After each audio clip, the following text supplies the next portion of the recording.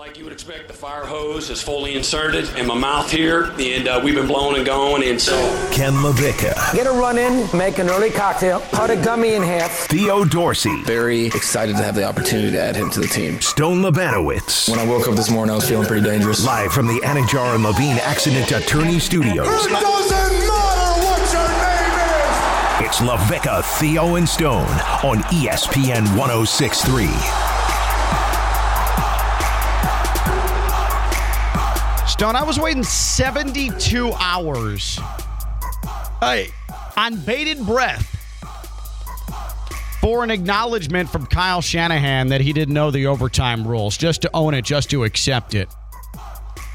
Not only did Kyle Shanahan not own up to the fact that he didn't know the overtime rules and that helped contribute to the Super Bowl loss, he fired defensive coordinator Steve Wilks. Not only did Kyle Shanahan not just come out and say, like a leader should, hey, I didn't know the overtime rules. Or even if he wanted to give a half-truth, I would have accepted that. I made a mistake not informing the offense before the game that the rules had changed and why we're doing what we're doing.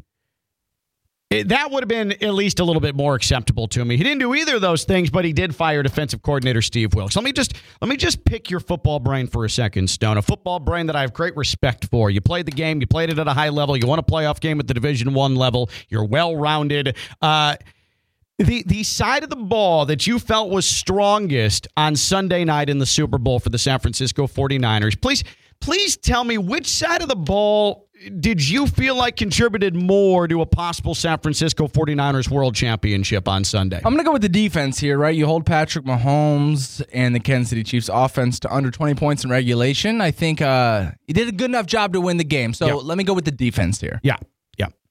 We're on the same page, my friend. Turns out I feel the exact same way. Let me give you the Webster's Dictionary meaning of scapegoat, if I may. May I? Please. Okay. A person who is blamed for something that someone else has done.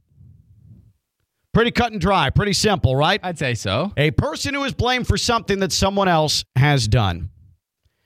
I'll try to be as fair as possible.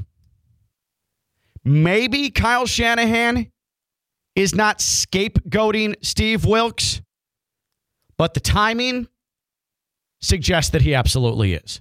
Is that fair enough? It's more than fair, actually. Maybe it's not a scapegoat, but when it happened and how it happened certainly seems like it's scapegoating. Again, this is the same head coach. This is the same head coach who had his fullback, Kyle Juszczyk, after the game, sit up at the podium at the Super Bowl when asked about taking the ball first in overtime, and his fullback, an integral part of the Kyle Shanahan mastermind offense, and Kyle Juszczyk said this. You know what? I didn't even realize that the playoff rules were different in overtime, so I assumed you just want the ball because you score a touchdown and win, but I guess that's not the case. So I don't totally know the strategy there. Something you guys have talked about? No, we haven't talked about it, no.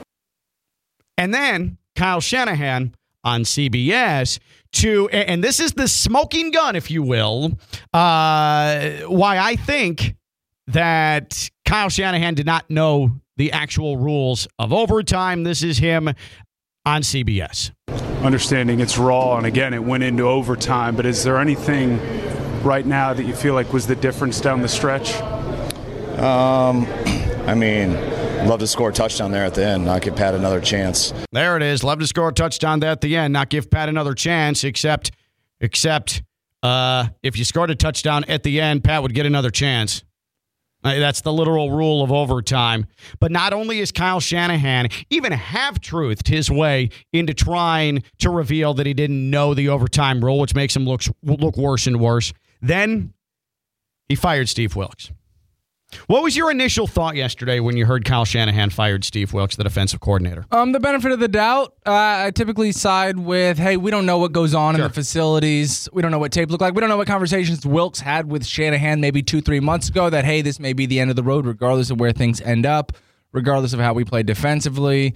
So, as you know, I'm pro player, pro coach. I'll always try to defend them. So I thought, okay, there may be more to this story than we understand. I'm not going to jump to conclusions and jump on Kyle Shanahan. You know what? That's perfectly reasonable. That's perfectly reasonable. Are you being sarcastic? No. I think that's perfectly reasonable because we don't know.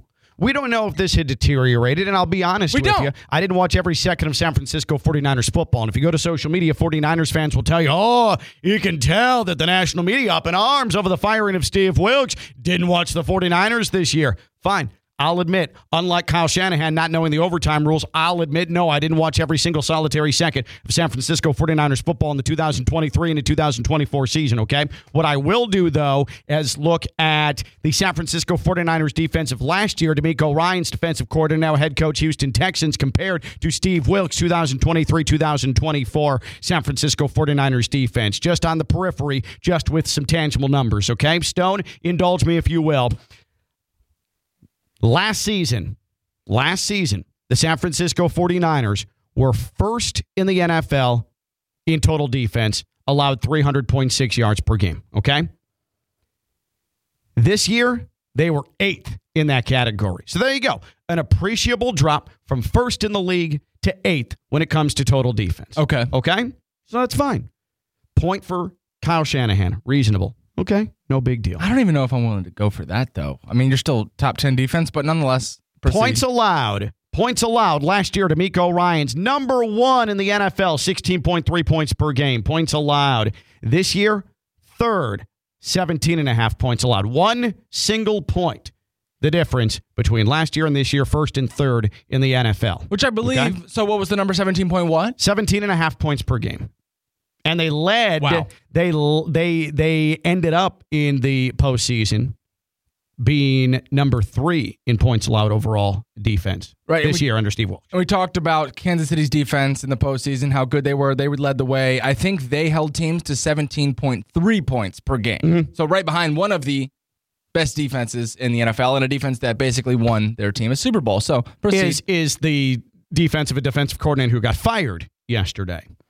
Last year, DeMeco Ryans, San Francisco 49ers pass defense, 20th in the NFL. 20th in the NFL. This season, Steve Wilks, a guy who focuses largely on the defensive backfield, that's his MO, up 6 spots to 14 against the pass. What about the run game?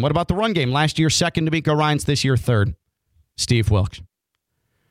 Do any of those numbers really sit you or cause you to sit back and pause and say, I get it. I get why Steve Wilks is gone. I get it. Because for me, I'm sure Kyle Shanahan has a great reason for it. But what turns me off about this entire thing is that Kyle Shanahan called a hastily put together press conference yesterday to sit down and to announce the firing of his defensive coordinator. All while, what did he not do? Take any responsibility for the overtime fiasco that's been much more front and center. And I keep seeing these fans putting up these screenshots of, in overtime, Kyle Shanahan needed to call a timeout on a third down play because he didn't like the defense that was out there, trying to prevent catastrophe. Okay, that's fine. But also, Steve Wilks is not the one who is throwing out of the 2-minute warning. Correct. Steve Wilks is not the one who is taking the ball to start overtime. Steve Wilks is not the one who struggled to move the football in any way, shape, or form in the second half. I was going to say he's also not the one who abandoned the run in the third quarter. He completely abandoned the run, and he's also not the one, Steve Wilks is not the one that had George Kittle with his first reception late into the second half. Okay? Yeah, or with Deebo Samuel's held under, 30 yards receiving, or Brandon Ayuk held under 50 yards receiving with 3 receptions. So, yeah, I don't think Steve's responsible for that. So, all I'm saying with that outstanding precision offense, the side of the ball that actually had the 49ers in overtime would have been the defense. So, 72 hours later, after you have your fullback come out and say, yeah, we didn't know the rules of overtime, and Kyle Shanahan on CBS saying, we just wanted to score a touchdown and not get the ball in Pat's hands, even though he would have had the ball in his hands. Goodbye, defensive coordinator. So again, Kyle Shanahan, who am I? Who am I to sit here and call him a liar? Okay? Who am I to sit here and call him a liar? But I do think that the evidence shows he didn't know the rules of overtime. I just wish he would admit it and be a leader, right? Accountability. We love that word in football. Yeah, accountability. Do. I wish he would show that. But then you take it to the next level of jettisoning the defensive coordinator. And I'm sure he had his reasons. I'm sure they're sound reasons. Like you said, we're not privy to the conversations in that building and the personal relationship between the two. He came from the outside, unlike Robert Saleh and D'Amico Ryans did consecutively defensive coordinator. But the fact of the matter is, because of the timing of this entire thing, and we know where the strength of the 49ers lied in the Super Bowl on Sunday in Vegas, forgive me for thinking that this might be an all-time scapegoating. It's not a good look. We can all admit, even if it's not a scapegoating, it's a bad look, right? It's a bad look. Kyle Shanahan not owning up to the overtime disaster, then saying, hey, defensive coordinator, who is the best part of this football team on Sunday and who had equal to, if not better numbers than D'Amico Ryans a year ago with that defense, see you later. Hit the street. Yeah, I totally respect the fact that you're halting on calling it a scapegoat. Not wanting to be reckless, right? Saying it's a bad look. Right, because again, I'm not in that building. Sure. I don't want to be Screamy Ken who's just spouting off in this spot. But what I do know is that it's a horrendous look. No, it's a horrendous look. And I think if I tried to play devil's advocate, if I tried to go to bat for Kyle Shanahan, which I've tried to a few times now post-Super Bowl, trying to defend some of the decisions that he's made, I wonder, and I don't think this is this far-fetched, if Kyle looks at that defense, how it's constructed, the personnel that he has, and says, there's no reason we shouldn't be first in the league in all of these categories. There's no reason we shouldn't be at least top 5 in all of these categories. Like, I could have anybody calling this defense, sure, and they'd have the same numbers that Steve Wilks, the numbers that you just read off, right? Is there any stock in that? The fact that based off of who they had, pretty much anybody could have landed top 10, top 15 in all of those statistics that you rattled off. Sure. No, and maybe they just didn't get along. I don't know. Maybe they didn't get along. Maybe they didn't get along. We haven't seen any of the 49ers players speak out as far as, wow, this is heartbreaking, this is gut-wrenching, didn't see this coming. We've seen none of that. All I know is that when you had as bad a Super Bowl as Kyle Shanahan did, and you're kicking your DC to the curb 3 days after without taking any accountability for your bleep up, yep, that's where I feel bothered by the entire thing. You don't think Kyle Shanahan did enough to win that Super Bowl offensively? Because I do. No. I think there were a few things that came and went. Okay, here, let me put it this way. Did he do enough offensively? Sure. Did he do enough of the small things that head coaches should know situationally? Right on. From a timeout perspective, from a strategy perspective for his team to win the game? The answer to that is no. No, he did not. Yeah. There's a difference, right? There is a major difference. There's a tangible difference in that spot. It sort of reminds me, because it's easy to just say, Steve Wilks, that's the problem. Get out of here. Defensive coordinator, we're going to bring another guy in, and that'll be the difference, even though Kyle Shanahan is the one who has lost 2 Super Bowls as a head coach now, had a double-digit lead there, and then as an offensive coordinator with the Atlanta Falcons, he was up 28-3. And we know how that turned out against the Patriots, okay? So it's not like there's not a history of some issues here with Kyle Shanahan in that moment, in that game, making the right decision to see this entire thing through. It does remind me a little bit, though, Kyle Shanahan scapegoating Steve Wilks. It does remind me a little bit of how we treat Stephen Ross down here. Someone who gets a lot of blame, a lot of criticism, but it's not necessarily his fault. Wilks, it's not necessarily his fault, but now he's the one without a job. Kyle Shanahan made the ultimate decision. I feel like because of the lack of success the Dolphins have had, I think that a lot of that falls on Stephen Ross because he's made some unfortunate mistakes, right? And I've even said on this show, there are some things that are inexcusable. Joking around about throwing football games when you have a Belichick disciple in your building, that's not good judgment on Stephen Ross's part. But there's no doubt that that man wants to win at all costs. Why else do you think that he's allegedly sitting on a yacht trying to meet with Tom Brady to get him to come to the Dolphins, right? It might not be the most ethical way in which he tries to do football business, But damn it, Stephen Ross wants to win. That's something I can't say for that psychopath Tepper up there in Carolina who wants to medal. Stephen Ross, while he may try to medal at times, he's trying to do it for the greater good, not because he's on a power trip. Yep. He's trying to do it because he's obsessed with hoisting a trophy. So when I think of who or what in sports that gets criticized or scapegoated more than what's deserved, Stephen Ross comes to mind.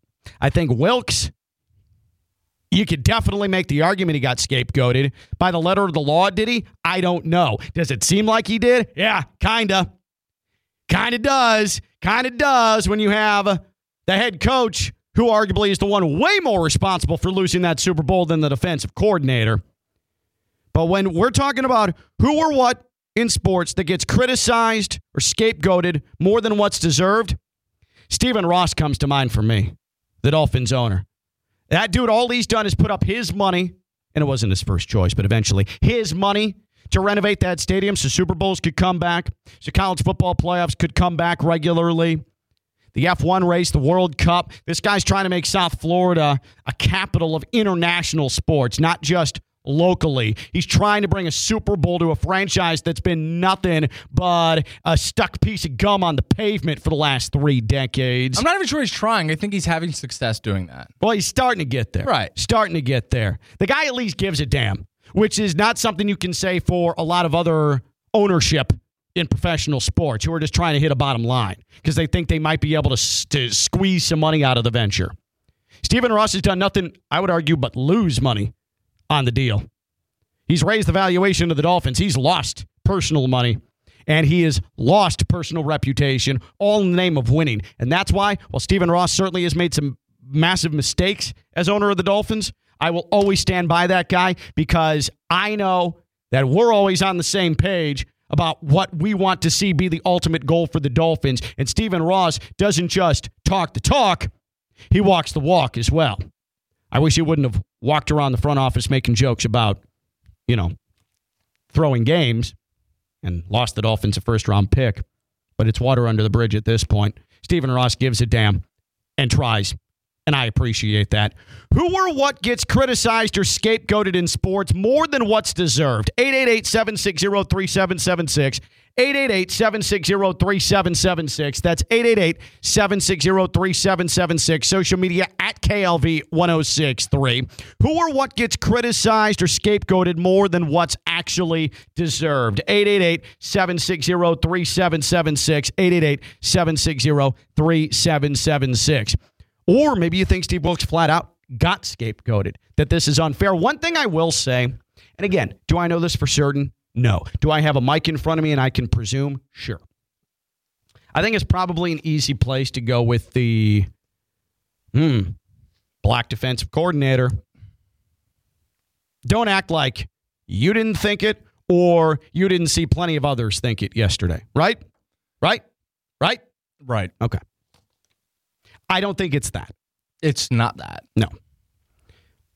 It is unfortunate, though, that a successful black coach, who I would argue probably should have just been elevated to the Carolina Panthers full-time head coaching position a year and a half ago, now goes to San Francisco, has a top 10 defense in every appreciable category, including raising the profile statistically in several key areas from last year, and then gets let go after one single season. That's frustrating to me. But again, if you're going to go the race route, I think you're opening yourself up to the dumbass grifters coming at you and criticizing you. Is that fair? It's more than fair. Yeah. Yeah. It does suck, though. And it's such a bad look on Kyle Shanahan. I am a Kyle Shanahan fan, but I'm telling you, this has not been his most glowing last 72 hours. To go from not knowing the overtime rules, it's fine if I don't know them. It's fine if you don't know them or remember them. Chris Fowler didn't know them. Chris Fowler, who I have unbelievable respect for, didn't know the time rule in overtime clearly when he was on ESPN Australia and New Zealand broadcasting the game to the Kiwis. He didn't know the rule. But when Kyle Shanahan doesn't know the rule, but then he hasn't acknowledged he didn't know the rule, and he's tried to tap dance around it, and then he gets rid of the defensive coordinator, who was the strongest side of the ball at the Super Bowl, it's a problem. It's not a good look. Makes me feel not great. Now, I'm going to pull the audio, and I do want to play it on the show, and I'm sure you saw it yesterday. I'm sure a lot of the audience did, but for those who didn't, we can present it to them. Did you see by chance the footage/audio from inside the NFL who covered the Super Bowl, the clips that were exposed yesterday? No. Really? Wow. No. Okay. I thought it was almost front page news to the sense, and I'll definitely pull it up. Okay. Now, it is the players mic'd up on both sidelines when the coin toss is presented, when they're heading into overtime. It is fourth quarter for Pat after he kicks the field goal, and he walks up to him, hey, you good for OT? Yeah, which way do you want to kick it? So this is right after Butker ties it up. This is right after Butker ties it up. Hey, which way do you want to kick it? Okay. So it's Patrick Mahomes and it's Andy Reid discussing what they're going to do. Now, the entire time, Patrick Mahomes is talking about, yeah, let's kick it that way because they're going to play defense first. They're going to kick it, and they've obviously talked about it. Now, Patrick was so confident where he kind of shoot Andy off, like, yeah, we're good. Which way do you want to kick it, though? I mean, we're inside. Is there a certain way? We're leaning north-south. Like, what do we want to do? And he's like, oh, let's go that way. And Patty's like, okay, cool, right? And they go their separate ways. There's no discussion had on the San Francisco 49ers sideline. Now, when the decision is made and Fred Warner says, yeah, we'll take the ball, the entire Kansas City Chiefs sideline is celebrating. Pat goes, huh? He goes, whatever. And then it goes to Kelsey. And Kelsey's mic'd up saying, fine, if they want it, they can have it. Say, let's give us the ball second. Hey, and Travis is walking up and down the sideline for the defense saying, hey, hold him to 3, we'll do the rest. Hold him to 3, we'll do the rest. It's at that point they knew they won the Super Bowl. Quite literally. The confidence in Kelsey and Mahomes saying, oh, just hold him to 3, we got this, boys. That's all it is. And Travis is laughing like, all right. Then the ball gets kicked off to San Francisco, and you see this huddle form as an offense does, right? Kyle Shanahan in the middle of it. Kyle Juszczyk, I swear to God, quote says, wait, so if we score, they still get a chance? And I don't know who he was talking to, and the player says, yeah. And Kyle goes, damn, I didn't know that. And then they continue with their offensive huddle talking about what plays are going to come out of the gates with. So that's not on Wilkes. No, it's not. Like, that's the thing. That's what I'm talking about. Like, now that there's audio on the field of Juszczyk, like, on really? the field. Really? That's a problem, which means it wasn't discussed at all leading into the game. And I saw Kyle Shanahan say something along the lines of, yeah, we didn't feel like that was something that needed to be run through before the game. What are we doing here? What are we doing here? I mean, come on. Who or what gets criticized or scapegoated more in sports than what's deserved? Steve Wilkes getting fired defensive coordinator certainly seems like a scapegoating. Maybe it's not, but it certainly seems like a scapegoating there in San Francisco. For me, I think Stephen Ross, Dolphins owner, he gets scapegoated a lot for things that are A, out of his control, and B, not his fault. That dude, he tries to put every resource forth to win, in my opinion. I'm a big Stephen Ross guy. 888-760-3776. 888-760-3776. Social media at KLV1063. That's 888-760-3776. Who or what gets criticized in sports or scapegoated in sports more than what's deserved? 888-760-3776. Social media is open. We have a ton of them. We'll get to them. Phones are open. That's Stone. I'm Ken Levicka, Theo and Stone, ESPN 1063.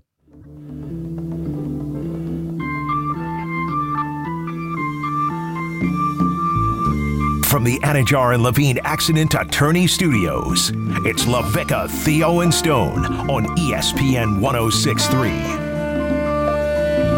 What about this name? Scapegoats. Lots of blame. Maybe a little bit unfair. Sam. He messages in. Lamar Jackson. Heisman winner. 2-time MVP by age 26. Made it to the AFC Championship game. Top seed, 2 seasons in his career, quarterback of the Ravens, Lamar Jackson. I tend to agree with that. That said, I don't know. At some point, he's got to get through to the Super Bowl. No? Can I say something that's not going to be very popular, I imagine? I don't think it gets criticized enough. You're saying he gets treated with kid gloves, Lamar? I think Lamar Jackson gets treated with kids gloves. I don't think we criticize him enough. We fawn over the things that he does that are spectacular, but never is what he does really bad ever even spoken about. The things that get him in trouble on a football field, the things that are sometimes reasons why they lose football games and can't compete and can't get over the hump are Lamar's fault. Nobody wants to bring that up. But he's worn that home loss to Tennessee the first time they were the top seed. He wore that for really up until this postseason. I don't know. I don't know if I necessarily agree with that. You're talking from a pure quarterbacking perspective. Even though the guy does things that nobody else in the league can do. Of course. You don't think his actual play gets criticized enough? Gets poured over enough? Correct. We talk about this Ravens team and Lamar not being able to get over the hump, but then the conversation stops. Why aren't they able to get over the hump? Lamar Jackson's the reason they can't get over the hump from a pure quarterback perspective, but we don't talk about it enough. Like I said, we talk about the things that he does that nobody else can do, the things that he does spectacularly, but we don't talk about why he's missing certain throws in late in games, what defenses do to him that he really can't control or handle, he can't set protections. None of that gets brought into the light when it's literally right in front of us. How about this? Does Lamar Jackson not get criticized enough? 888-760-3776, 888-760-3776, social media at KLV1063. I think because he can be unconventional, he doesn't get enough credit for what he's able to do in the pocket, for how accurate he actually is. Did he make some poor decisions in the AFC title game, especially throwing into triple coverage, trying to force things late? Yeah.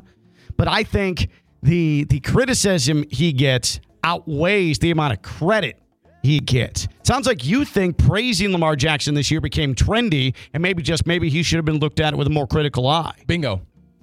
I don't know, man. And you're right. You're right when you said it's probably going to be unpopular. Yeah. I think it's unpopular. I don't agree with that. I come from a junky football meatball perspective. Like nobody wants to hear about his footwork in the quick game on 3rd and short and him having to jog off the field in a vital spot in the game. Like these things are never talked about because they're not popular and they're boring to a lot of people. But there are so many instances in a game where Lamar will screw things up, but to the untrained eye, you have no idea. But he's able to overcome it because of his physical skill set. Exactly. And the next drive, he comes out here on 3rd and 15. He rushes for 18 yards and throws a touchdown the next play, and they're down 7. They're right in the game. And wow, look at Lamar. But we didn't talk about 2 drives ago when he missed that throw on 3rd down that a higher percentage of quarterbacks in the league probably wouldn't have missed because he did things that a higher percentage of quarterbacks in the leagues don't do with their feet, don't do with their eyes, don't do when going through their progressions. I don't think we criticize Lamar Jackson enough. Who or what in sports gets criticized or scapegoated more than what's deserved? And does Lamar Jackson not get criticized enough? 888-760-3776, 888-760-3776.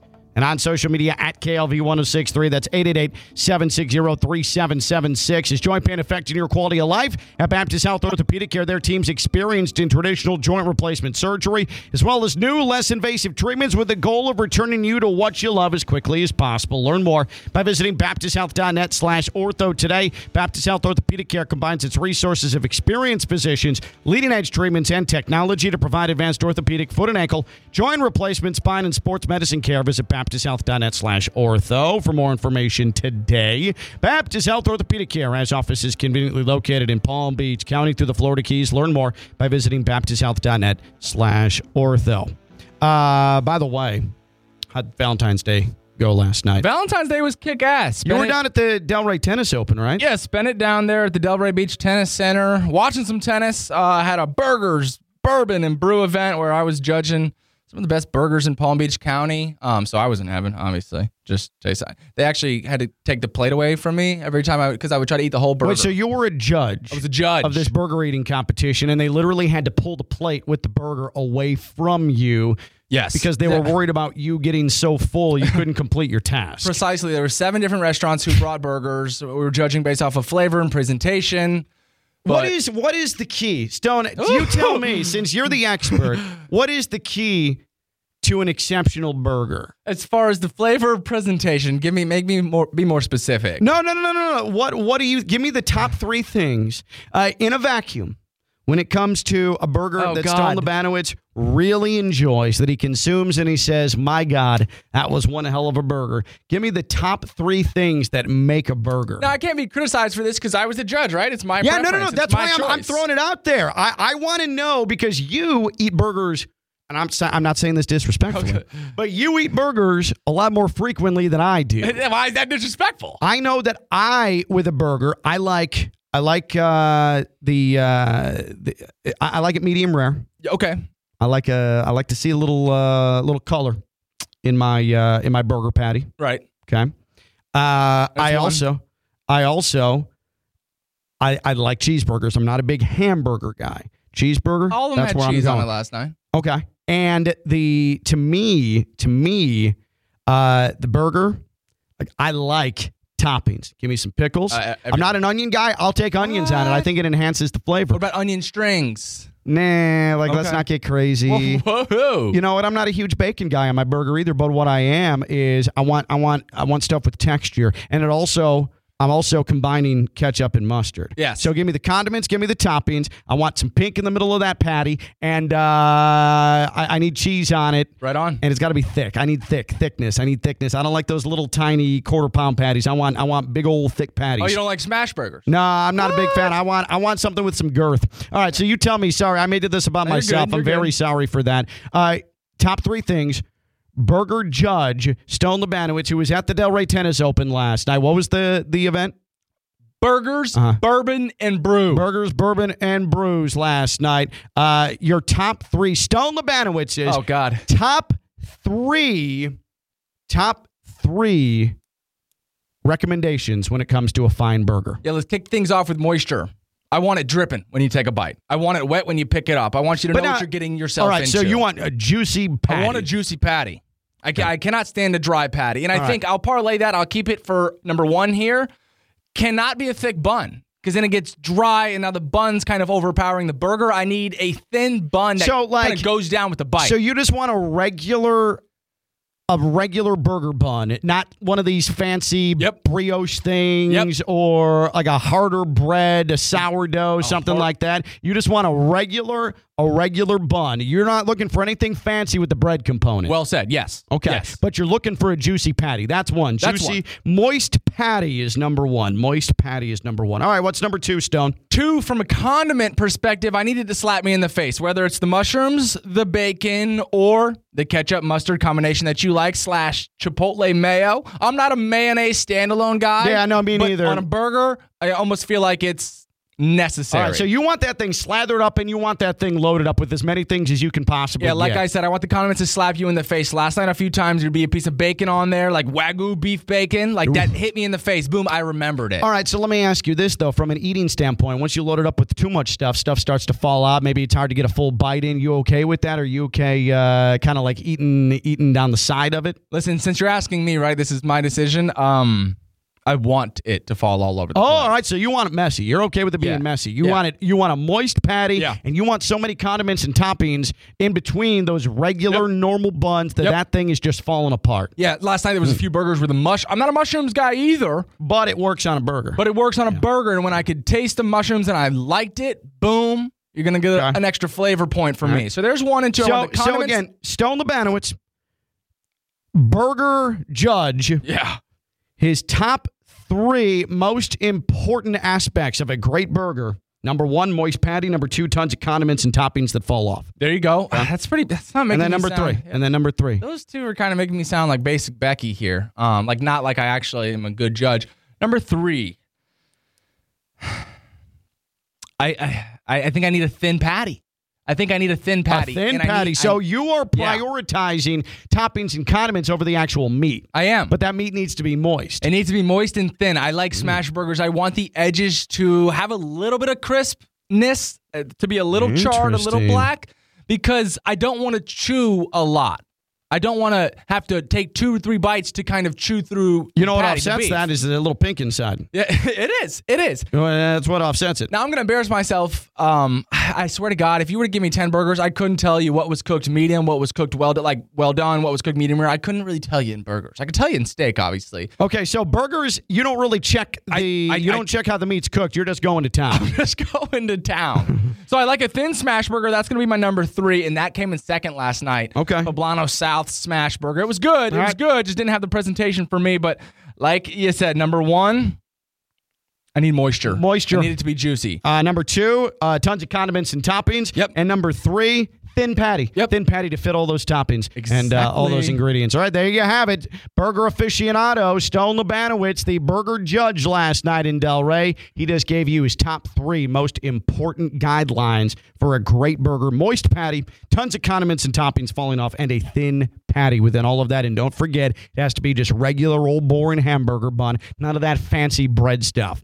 Well, glad we got that taken care of. With all that being said, Valentine's Day was great. Got to watch some tennis after that. Caught a buzz, drank some wine. I'm only a white wine guy. You drank some wine? A lot of wine, actually. I was buzzed watching the matches. Yeah, that's which good. was great. By the way, Can't do red, man. Our boy, what's his name? Patrick. Hey, are you serious right now? I know Pat, but I don't remember. Patrick Kipson. He won again. Dude, he joined us from the Delray Tennis Open, and this dude's rolling through the tournament. He reached his first ATP quarterfinals. It pays to associate with us. That's all I'm saying. If you're a little hard on your luck, or you're trying to get your business off the ground, or you're an aspiring professional tennis player, just know, dealing with Stone and myself, it's a successful proposition. Just look at Pat Kipson. Pat Kipson. We're like the bar rescue of athletes. Like, you got problems, we'll fix them. That's you're exactly right. You're low on confidence, we got you. And a little dose of Stone. Who or what gets criticized or scapegoated in sports more than what's deserved? What to you is the most important aspect of a great burger? And does Lamar Jackson not get criticized enough? We're back. Tons of topics. It's what we do. Want to know why? Because we don't plan anything. That's Stone. I'm Ken. LaVicka, Theo, and Stone, ESPN 106.3. 6B. 1, 2, 1, 2, 3. From the Anajar and Levine Accident Attorney Studios, it's LaVicka, Theo, and Stone on ESPN 106.3. Golf Genesis Invitational. Who's playing? Tiger Woods. Stone, what did Tiger Woods just do? Twinkle, twinkle. That's right, a bird. Bird. That's a bird, in case you were wondering what the hell Stone was doing. That's right, he's playing right now. Who or what gets criticized or scapegoated more in sports than what's deserved? Social media at KLV 106.3. Speaking of golf, Mike says Jay Monahan, PGA Tour Commissioner. I don't know if I necessarily agree with that. He says he gets criticized too often. Yeah. I don't know about that. Head scratcher? I don't know about that. Applause says, oddly enough, Taylor Swift. Yes, I absolutely agree with that. It's a great one. Part of a political conspiracy. And Kevin says Josh Allen. You know what? I criticize Josh Allen a lot. I'll agree with that.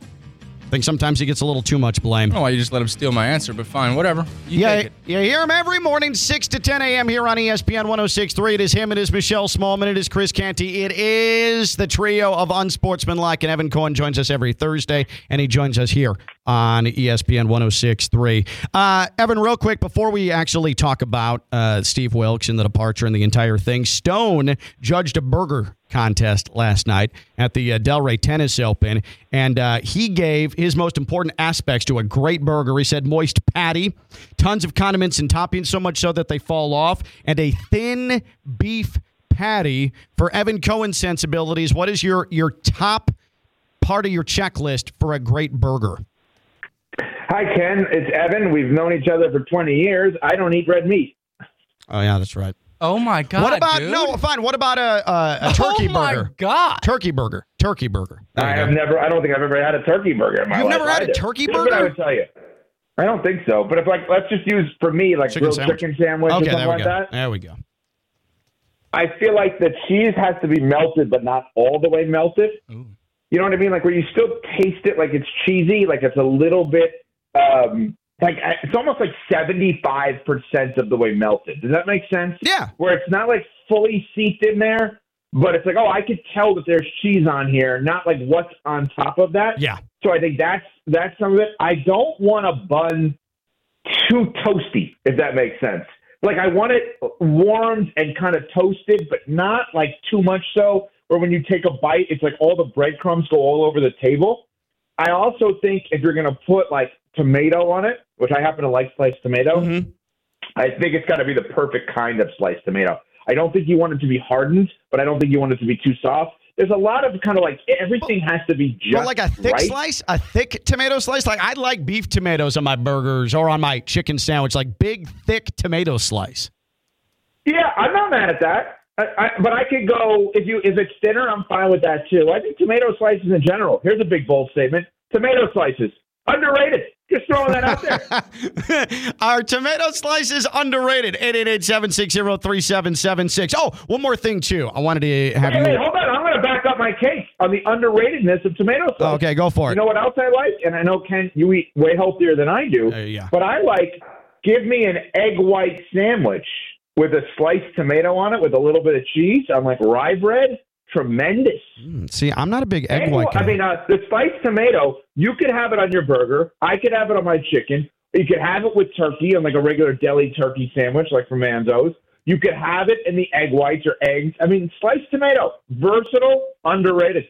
Stone, where are you going with egg whites here? That. What are your egg white thoughts, Stone? I think it's the most disgusting thing in the world. You don't like egg whites? I don't. Yeah, they're scary. Like, I think people who eat them are scary. The smell, all of that stuff. Can't do it. Well, that just confirms my take. If Stone doesn't like it, that means I'm right. You're on the right track there. I thought you were doing well. I love the sliced tomato take. I mean, everything is solid. And so then the egg whites came out. 75% melted cheese is a super hot take. Like, that's where it's got to be. If it's any less, any more, you're doing it wrong. And then real quick here. Yesterday, woke up and my wife goes, "Happy Valentine's Day." Like, just said it like it's an actual holiday. And then I said it to a couple of people around the office as well. But then it occurred to me, is this even a holiday worth telling people, Happy Valentine's Day like you would Happy Hanukkah or Merry Christmas or Happy Thanksgiving? How did you navigate that? Like, did you walk in and tell Chris Canty, "Hey, Happy Valentine's Day, man"? No. So we had a big debate on our show because our producer, Nuno, started screaming, who you guys have met, started screaming on the air at us. He's like, "It's not a holiday." And we're like, "What do you mean it's not a holiday?" He goes, "A holiday is when you have days off from work or you get a comp day or there's no mail." Like, he's like, "That's not an actual holiday." And I'm like, wow, that is a fascinating take that I've never thought about because holiday, like, is it a government holiday? No. I think Happy Valentine's Day you say to your significant other. And then that's it. The person, well, I don't know what you did because you have two daughters. I have a daughter. Yeah. Like, I went big with saying Happy Valentine's Day to my daughter more than anybody else. Like, I don't need it to be February 14th for me to tell my wife I love her. Like, you call me cheesy, sappy, whatever it is. Like, I love my wife 365 days a year. I feel beyond lucky that I have her. I come home every day and I don't understand. I'm like, are you sure you're in the right house with me? Like, I don't get it. Why are you with me? Makes no sense. So I don't need February 14th to go crazy on that one. Okay. All right. Yeah, I told my daughters Happy Valentine's Day. Obviously, my wife Happy Valentine's Day. But, yeah, I started doing it around the office, though, too, because I just don't know. But I think Nino makes a good point. Like, why, if it's not a government holiday and you don't get time off for it, why would you say happy anything to anybody in that spot? I appreciate that. Evan Cohen, Unsportsmanlike, 6 to 10 a.m. every day here on ESPN 106.3. You hear him with Michelle Smallman and Chris Canty. It kind of feels like, and maybe it's not, I'm not privy to their conversations, not in the San Francisco 49ers building, but boy, after the night that Kyle Shanahan had on Sunday, and I'm one of those who says that Kyle Shanahan did not know the overtime rules, and he hasn't come out and admitted it. I think you've got enough evidence on tape that he didn't know the overtime rules and a lot of weird decisions that he made. He had the worst night of any coach there in the San Francisco 49ers sideline, and then 72 hours later, Steve Wilkes has gone as the defensive coordinator. The timing makes it seem like a massive scapegoating. Stone wants to defend Kyle Shanahan. He's always going to be pro-coach. I think this is just a bad look on Kyle Shanahan's part. My stock is low on him right now. Yeah, so here's the question I would ask you on this, because I tend to agree with you that, like, I'm a big believer in Mike McCarthy, which I know I get laughed at for saying that. Like, Mike McCarthy is significantly more accomplished than Kyle Shanahan as a head coach in this league. And I think Greeny brought it up the other day, the idea of, like, imagine if Mike McCarthy did that, what people would be saying. Oh. Because we have this preconceived notion about him. Yeah. And, like, how he handled that situation, not knowing the rules, clunky late in games. He'd be a laughing stock. Right. And so I think there's a big three of coaches heading into next season that I think the question has to be asked, is now a big four? So here's what I'm asking. If you look at Philadelphia, Dallas, and Buffalo, so that's Nick Sirianni, Mike McCarthy, and Sean McDermott. Mm-hmm.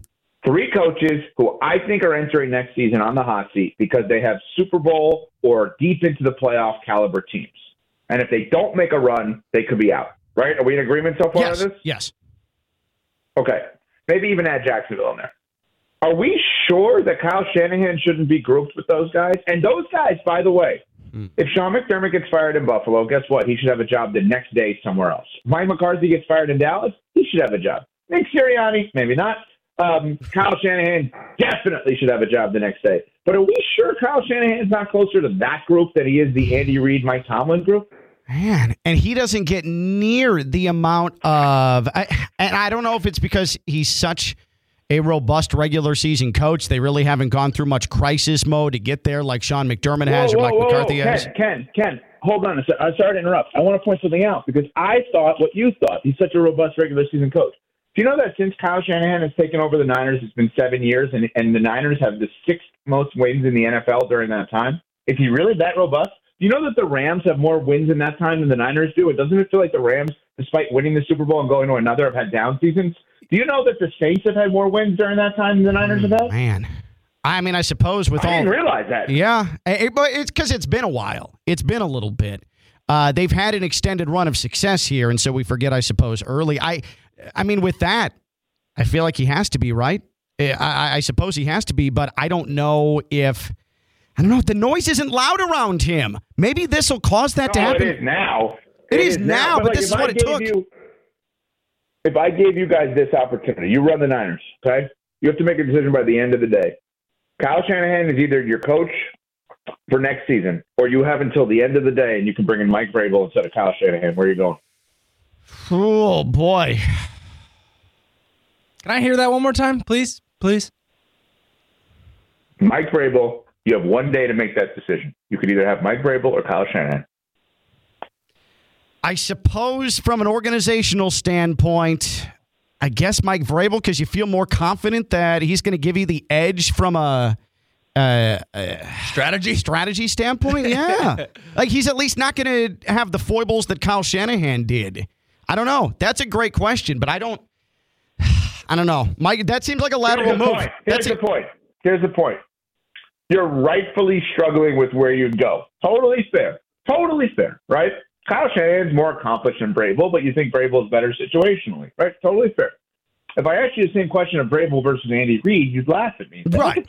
Vrabel over Andy Reid? What are you, crazy? Right. Here's the point. Kyle Shanahan is Andy Reid in Philly with no guarantee of Andy Reid in Kansas City.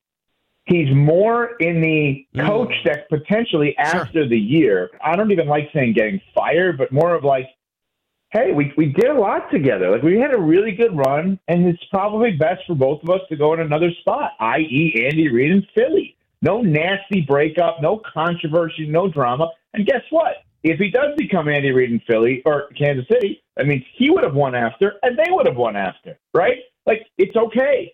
It's just we're getting to that place with Kyle Shanahan where we maybe want to stop saying we have to get somebody off the Kyle Shanahan tree to coach our team, and more so, all right, awesome run, probably needs to go somewhere else, and they need to hire somebody else to put them over the top. I tell you what, from the 75% melted cheese on the chicken sandwich to the tomato slices point, the man is hot. Kyle Shanahan is the new age Andy Reid. I mean, Evan, this was one hell of a performance from you. I mean, this was elite from you. Well done. We'll talk to you next week, okay? All right, guys. Thank you. That is Evan Cohen, 6 to 10 a.m. every single weekday here on ESPN 106.3. The burger takes are flying in, and it's a Thursday, which means it's a wheel of topics. So Stick with us, won't you? That's Stone. I'm Ken LaVicka, Theo and Stone, ESPN 106.3.